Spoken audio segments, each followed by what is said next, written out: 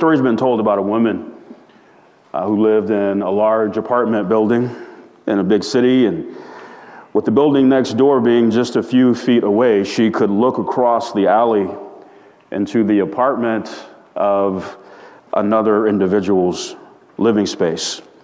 And there she saw a woman that she had never met, but she could see her through the window. She could see her go, and in the afternoon she would sew and she would read and spend her time in that window. And after several months had gone by, she noticed that this woman who lived in this apartment right across the way had very dirty windows. And she would say to herself, I wonder why that woman doesn't wash her windows. Those windows look dreadful. But one bright morning, she decided to do some spring house cleaning of her own, which included cleaning her own windows. So she cleaned her own windows, and when she finished, she sat down by that same window where she could see the same woman across the way, sewing and reading. She was, this time though, clearly visible. She said to herself, finally, this woman cleaned those dirty, filthy windows. And then it quickly dawned on her. I've been criticizing this woman for her dirty windows, but all along, it was my windows that were dirty. I was looking through my dirty windows that clouded my perspective of her. To King David, the rich man in Nathan's parable was dirty. As a matter of fact, he was filthy in David's estimation. But through Nathan the prophet, God was cleaning David's windows so that he could now finally see that the dirty man that he was beholding in this parable was none other than himself. He was that man. We continue in 2 Samuel chapter 12 and verse 7.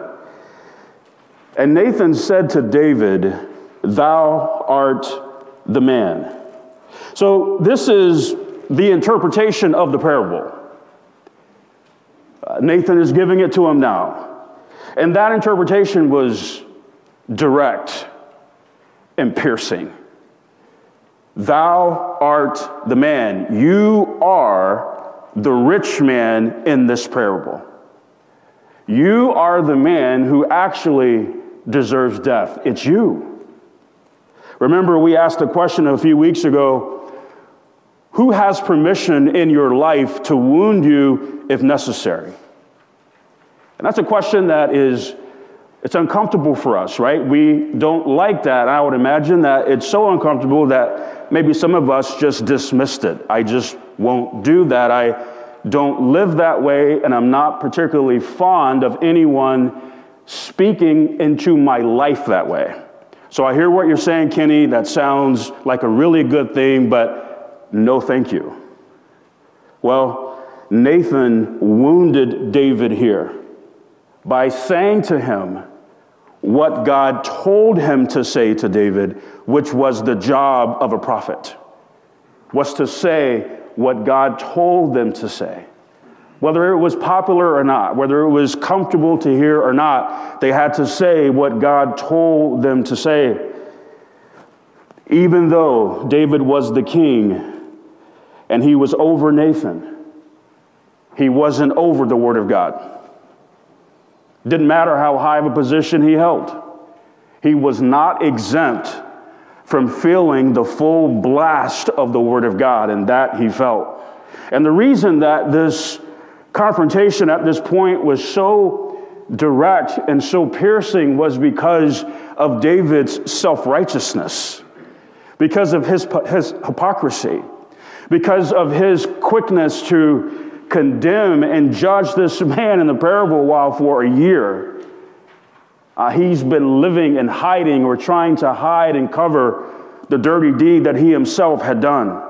Had the rich man been anyone else other than himself, not only would David have held him to a fourfold restoration about this lamb, but he would have put him to death. Had it been anybody else other than him, this man would have died. So when God confronts us, this is part 2, We talked about how he uncovers truth, because this is the only way that God deals. This is the only way that God interacts with us. It's truth. God is never going to deal with you on any other level primarily than truth. You say, how do you know that? Well, Psalm 138 verse 2 tells us that there's something that God has magnified above his very name. And you say, what could be higher than the name of God? There is something, his word. So that speaks to the premium, that speaks to the place that God gives his word, that shows us how he deals. Truth. So when God has to confront us, which is the byproduct of our refusal to confront us and deal with us, he's going to uncover truth that we've been trying to not deal with, right? We talked about that. And then he unmasks us. This is that moment, and we all need these moments. They're not pleasant at all. They're very, very tough. When God brings you personally to the mirror and says, look, this is you. You thought that, you said that, you did that. This is you. That's tough, but needful, right? Those have been some of the most incredible turning points in my life, when I came to the mirror and got honest with God about who I really was and where I really was versus who I thought I was and where I thought I was. But here's the third thing that we see out of the gate, and that is this. When God confronts us, he unabashedly speaks. He unabashedly speaks. Thou art the man. In that statement, no punches were pulled. Nothing was watered down. Direct, piercing, confrontational. Thou art the man. I would imagine that at that moment, David's heart began to accelerate faster and faster, and it would have seemed like time had stopped. Because now he realizes, oh, that's me in the parable. You know. I've been trying for a year to keep this in the dark. I've been covering this up. I've been hiding this, and this is it. This was the moment that God crashed his party. But brethren, listen, please. This is the kind of confrontation that we can all struggle with God. We can struggle with this kind of confrontation when God confronts us like this. This can be very difficult. A direct, no punches pulled, no excuses accepted rebuke. You're going to have, if you haven't had, I would imagine, at least for those of us who are a little bit older in this life, you've had your thou art the man moment, haven't you? I've had one, I'm sure. I've had a few. I'm not saying I've ever committed adultery, God forbid I haven't, but it doesn't mean I'm blameless in the sense of being sinless. I've had the moment where God has had to say, you did that. As a reminder, as it relates to our age, we live in this age of Laodicea that we talk about so frequently. This church, Laodicea, is the last of the 7 churches that Christ speaks about in Revelation chapter 3 before John is caught up hither in Revelation chapter 4, verse 1. And this word Laodicea is something that we are familiar with in the sense of it means rights of the people or justice of the people. So this is a church age. This is a culture or a company of believers who have a zeal and an appetite for political things. They're very zealous about politics. No matter what side of the aisle they land, they are passionate about politics. Did you hear this from Scott McDonald, who's the executive director of Lifeway Research? He said this: studies have shown that voting patterns and political affiliation correlate with the type of church and amount of church involvement someone has. I can say amen to that. Do you know when the dust cleared on all the stuff that we endured and went through as a nation, as a church, with COVID and a very contentious campaign during all that, when the dust cleared, there were people who at one point said wonderful things about Midtown. They love this church. Midtown's great. Midtown's awesome. Midtown's this. Midtown's that. But when the dust cleared and all that stuff, they left. You know why? Because we didn't lean too heavy enough this way, or we didn't lean too heavy enough this way. So they wanted to go and find a church that leans the way that they lean politically. Now, as it relates to unabashed speech, I want you to hear the Lord's commentary on the church that has a political zeal, Laodicea. You might want to hear it. I might want to hear it. Revelation 3:16, so then, because thou art lukewarm, and neither cold nor hot, I will spew thee out of my mouth. That's what he thinks about a church that has a political zeal. Historically, the neighboring city of Hierapolis had hot spring water, which had medicinal benefits. But by the time it flowed or got to Laodicea, it lost some of its heat and some of its medicinal values, which made the water undrinkable and useless.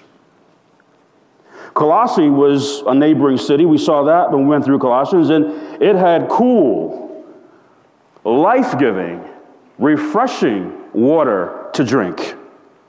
So Jesus' unabashed commentary on the political church then and now that it is so nauseating to him that it compels him to vomit. See, this is a church that will, listen, it will passionately follow the campaign and this upcoming election. It will passionately follow that. And it'll be very outspoken about whatever side of the aisle it lands on.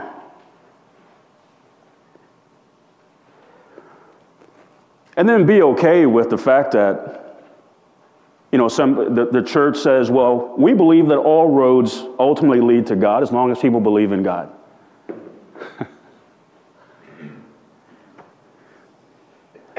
That's this church. That's Laodicea. When you consider King David at this time, you could say that he was Laodicean. Politically speaking, he was handling his business as the king of the nation. The geographical footprint of the nation was expanding, and economically, the nation was doing exceptionally well. Things were going wonderful for Israel, politically speaking, but spiritually speaking, David had not become an atheist. But listen, he was not the man who was after God's own heart either. You see that? Like Laodicea, he was lukewarm. And like Laodicea, he was miserable. We said earlier that we can struggle with God when he confronts us unabashedly about what he's displeased with in our lives. And here's one of the reasons that is or can be so problematic for us. Okay, whether you are a teenager or the parent of one, or could be the parent of one, this will be critical for all of us to hear. Starting with me. This will be very, very critical because I'm going to tell you what we're about to look at right now is what I believe to be a trap that so many people have placed themselves in. And if this is reflective of your walk and how you live, I really hurt for you because I know the implications of this. It means that you are stuck and that you cannot and will not move forward until this changes. Here it is. When we refuse to judge ourselves, subconsciously, we revoke permission from others to do so, listen, including God. This is not a reality that you want. This is not good for you. It's not good for me. This is when we say, listen, I know that this is in my life. I know that this thought pattern, this habit, this whatever this thing is, that is grieving the Spirit of God, that is displeasing the Lord. I know it. But listen, I'm not going to deal with it. I'm not going to talk about it. And by the way, you can't either. No one has permission to go there. I haven't given myself permission to go there, so you don't have permission to go there. That's really dangerous. But here's what we overlook in that. Listen very carefully. God does not require your permission or mine to confront us.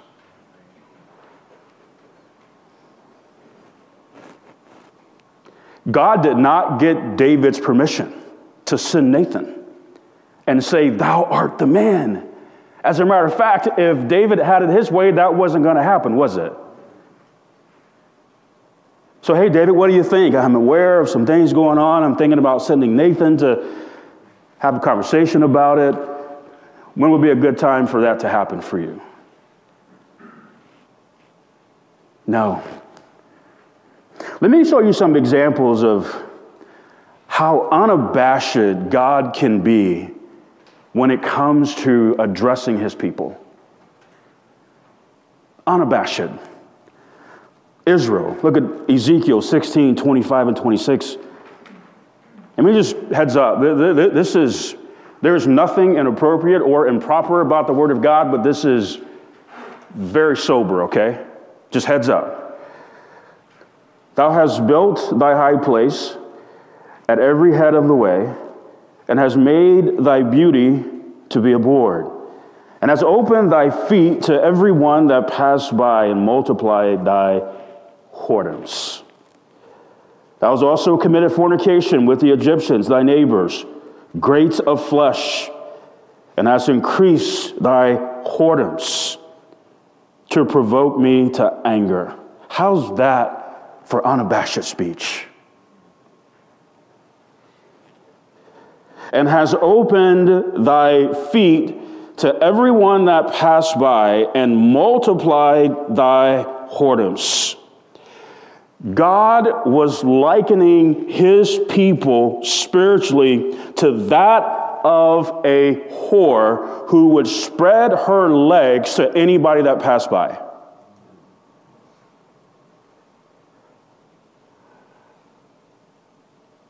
Unabashed. Peter. But he turned and said unto Peter, Get thee behind me, Satan.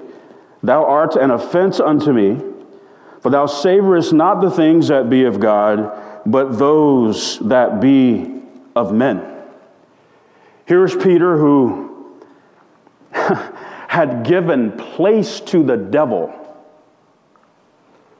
And it was evident because here's Peter who stood face to face with the Lord Jesus Christ and rebuked him.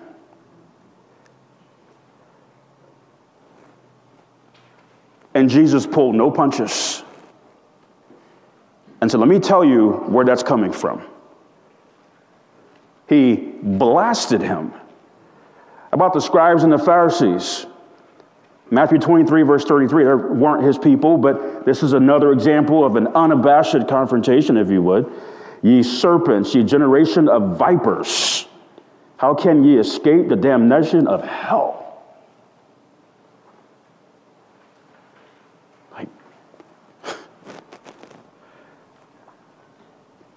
One of the problems that we have with the Laodicean church is the Laodicean church is at war with God over the Bible. So the church at Laodicea, it's on a mission to avoid things like we're talking about right now. You really don't want to say that to people on a Sunday morning. I mean, for crying out loud, they've got teenagers here. I didn't know they were going to be here, by the way. But had I known, I don't think it would have changed anything. Like, oh, that just sounds so harsh. Like, so here, let me tell you what goes down in so many churches today. As much time is spent on what we're not going to cover in the Bible, as much time is spent as what we are going to cover. Oh, no, we can't teach that. We can't say that. This is why it gets so difficult when God confronts us like this. Because God says, I'm sorry, I didn't get that memo. What I can tell you is you're my child, and I'm displeased with your life right now, and I'm going to let you know that. How about the church at Corinth? For ye are yet carnal. You're spiritually immature. You're babies. You're childish. For whereas there's among you envying and strife and divisions, are ye not carnal and walk as men? You walk, you live, you think, you talk just like the lost people in this dark city, Corinth. You're just like them. So given that God will confront us unabashedly, I believe we need to understand something. Okay? And I say we, I'm talking about me too, please. Anytime I'm teaching, I'm sitting in one of these seats. Oh, Lori's sitting there, so I would be sitting over there. Okay? Trust me, the Holy Spirit, I have to bathe in this before it gets to you. And that's not always a comfortable bath. But hear this. A key component of repentance is hearing and receiving hard truth. That's a key component of repentance. This is when you actually know that someone is really ready to repent or not. Can they hear? Can they receive hard truth? Can they handle that? When they are offended, argumentative, because in their opinion, the truth that was spoken to them was too hurtful, even though they have crossed lines in God's word, they're not ready to move forward. I mean, they have crossed lines. They have grieved the Spirit of God. I mean, they have just thrown God's word out the window. But yet, they're a victim now. Why? Well, because that truth that you spoke, it hurt me. So their emotional hurt weighs more than pleasing God according to His word. Wow. That's deep. That's very deep. We're going to see how the king responded, but trust me, at this point, this was the biggest test of his heart to date. He's the king. I mean, he could have, just with a word, had Nathan done away with. Could have did it. Or does he repent? We're going to see. But through Nathan, God continued by addressing David's ungratefulness. Look at verse 7 again. He goes on to say, "Thus saith the Lord God of Israel, I anointed thee king over Israel, and I delivered thee out of the hand of Saul. And I gave thee thy master's house and thy master's wives into thy bosom, and gave thee the house of Israel and of Judah. And if that had been too little, I would moreover have given unto thee such and such things." So here God reminded David of not just all that he had done for him, but that he was willing to do more. Isn't that something? What did God do for him? God said, "I anointed thee king over Israel." He had promoted David. Remember, the Bible tells us promotion comes from where? It comes from the Lord. He had promoted him. God took David from the sheepcote to the throne. What a promotion. God said, "I delivered thee out of the hand of Saul." He protected David. Without God's divine protection, David does not escape the wrath of Saul. At one point, David was certain he was a dead man, that he was going to die by the hand of Saul. And God says, "No, I have a plan for you." God said, "And I gave thee thy master's house, thy master's wives, into thy bosom." He provided for David. There is no evidence that David took Saul's wife or he took Saul's concubine whatsoever, but the way the process worked was whenever you had a new king, he was entitled to whatever the previous king had. His property, his harem, all of that was entitled to his successor. So this is what the Bible is speaking of here. God said, "And gave thee the house of Israel and of Judah." He prospered David. Remember earlier in our study of 2 Samuel, when David first begins to reign, he's only reigning over Judah, not over the whole nation, his tribe in Judah. But now, through God's blessing, his prosperous blessings of David, he came to rule over the whole kingdom. And as great as all that was, God said, "I would moreover have given unto thee such and such things." Can you hear this? Can I hear this? I would ask you to even circle this after you fill in this blank. But dark living is the fruit of an ungrateful heart. Dark living is the fruit of an ungrateful heart. It absolutely is. Listen, let me just implore you. Let me implore you. Ungratefulness ought to frighten you. It ought to frighten you.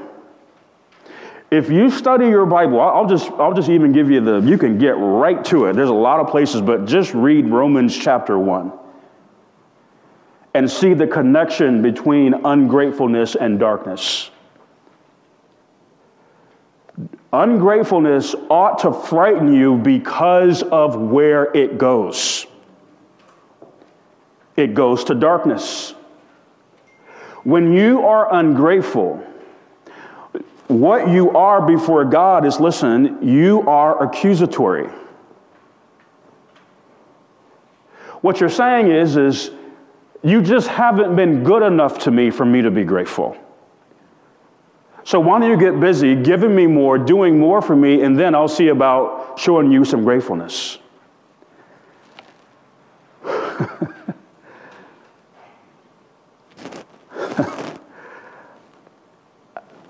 You want to talk about displeasing the Lord.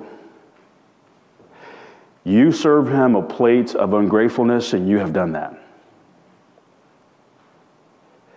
Not only have you displeased him, but you have actually provoked him to righteous anger.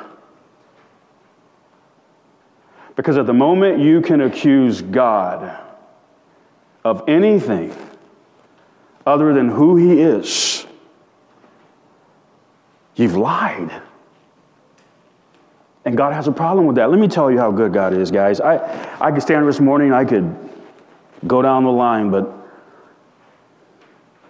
last Sunday, this was one of those moments that just, thank you, Lord. I have thanked God 100 times, maybe, since last Sunday. But we're driving on I-35. We're going home last week, and we're in the middle lane. I'm driving, and there's a car to our left, and there's a car to our right. And this car to our right is here, and I'm about right here. And this car just starts merging over. Merging. I'm penned in. I've got my wife and my children in the car. And I am trying to keep the car between this car merging and this car here that just won't get by fast enough.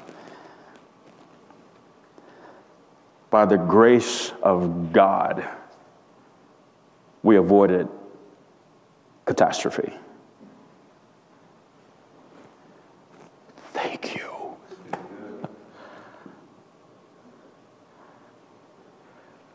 You know what the flesh does? In the moment, whew, great. And then before the end of the day, the flesh rushes to, okay, what's next? How quickly we forget. Like God owed me that protection, right? No, he didn't. No, he didn't. Okay, we continue. We're almost done. Wherefore, as thou despised the commandment of the Lord to do evil in his sight, thou hast killed Uriah the Hittite with the sword, and hast taken his wife to be thy wife, and hast slain him with the sword of the children of Ammon. God was not only displeased with what David had done, but he was grieved. And that comes across in his tone. This is direct. This is heavy. God spoke about 4 things he did for David and spoke about one thing that he was willing to do, a whole lot more. But now here in verse 9, he spoke of 4 things that David did. And it shows a contrast between God's goodness and David's darkness. Wherefore, as thou despise the commandment of the Lord, David violated God's word. We know for a fact that he shattered at least 4 of the 10 commandments: murder, adultery, theft, and covetousness. Thou hast killed Uriah the Hittite with the sword. He victimized Uriah. This is dark. And has taken his wife to be thy wife. He vanquished Uriah's wife. David's conquering of Uriah's wife was warlike. He had her husband killed in battle and then claimed her as his own. Vanquished, conquered. And has slain him with the sword of the children of Ammon. He vilified Uriah. If it wasn't enough to order the death of Uriah, David debased or degraded Uriah by having him die by the hand of the enemy. An enemy that had degraded and debased Israel, if you remember, back in chapter 10 when they shaved half their beards off and cut half their skirts off. So now David sees this same people group in the life of Uriah, one of his mighty men. And you talk about putting your business on Front Street. Nathan is giving David this data. I don't know if God informed Nathan beforehand exactly what he was going to say or if it was all coming in real time, but David is exposed. When God confronts us, finally, you know what he does? He unveils us. He unveils us. We talked last week about when God confronts us, he unmasks us, and that is true. But when we're talking about unveiling, we're talking about the public exposure of something. For all to see.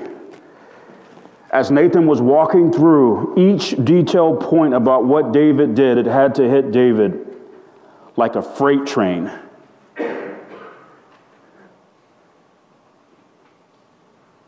out. It's not the dark anymore.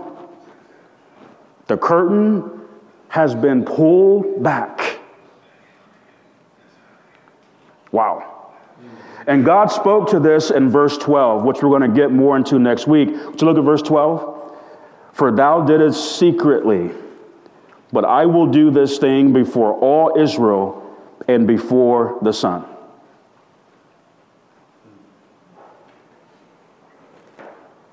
No, we're bringing all this to the light. I mean, think about it. Not just for David and the nation of Israel at that time, but this is one of the reasons that you can have complete confidence in the Word of God. God chose to preserve this in His Word for all to see. Let me just give you a sober warning and one final point, and I will be done. Let me tell you one of the things that, and I'm grateful for this, one of the things that God teaches you along the way is you're always going to learn what to do and you're going to learn what not to do. And I've had the unfortunate and fortunate experience here and there over the years to sit in a church service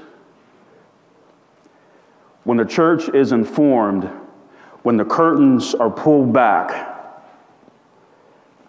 that a pastor has been unfaithful to his wife.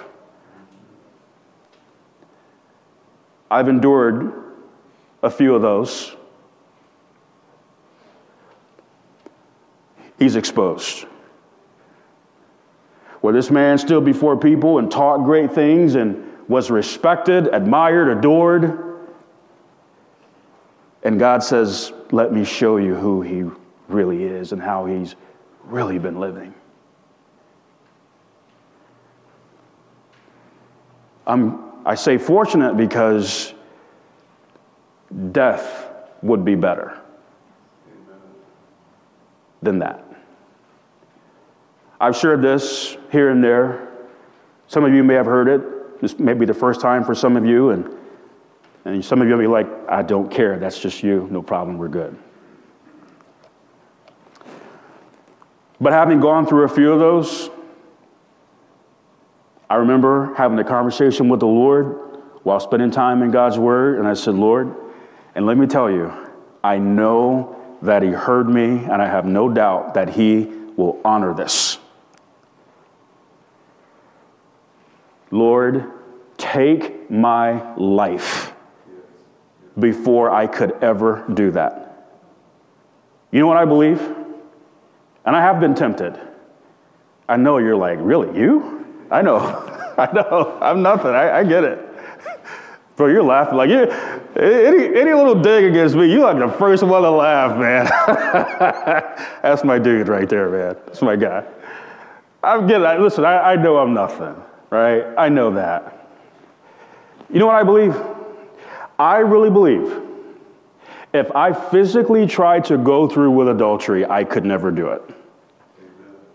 I think God would find a way to end my life before I actually went through with it. There's no doubt in my mind. So, the math gets really simple. I'm good. I'm good. It's not worth that. I'm going to close and I'm going to turn it over to Pastor Jeff to come up and wrap us up. But God often ensures that our private sowings are reaped publicly. Would you agree with that? God says this thing that you've kept in the dark, this thing you've been hiding, it's the reaping will be for all to see. Brothers and sisters, let me just go back to something we talked about last night, and I promise I will be done. You're like, you keep saying that. I promise you I'm really close this time. Stay sensitive to the Spirit of God. When the Spirit of God lets you know that the Father is not pleased, deal with it. Deal with it. Lord, thank you for your word. This is a heavy, sober block of Scripture, but Lord, it is one that we need, which is why you preserved it for us. Let us not be dismissive. Let us be receptive of it. In Jesus' name, amen.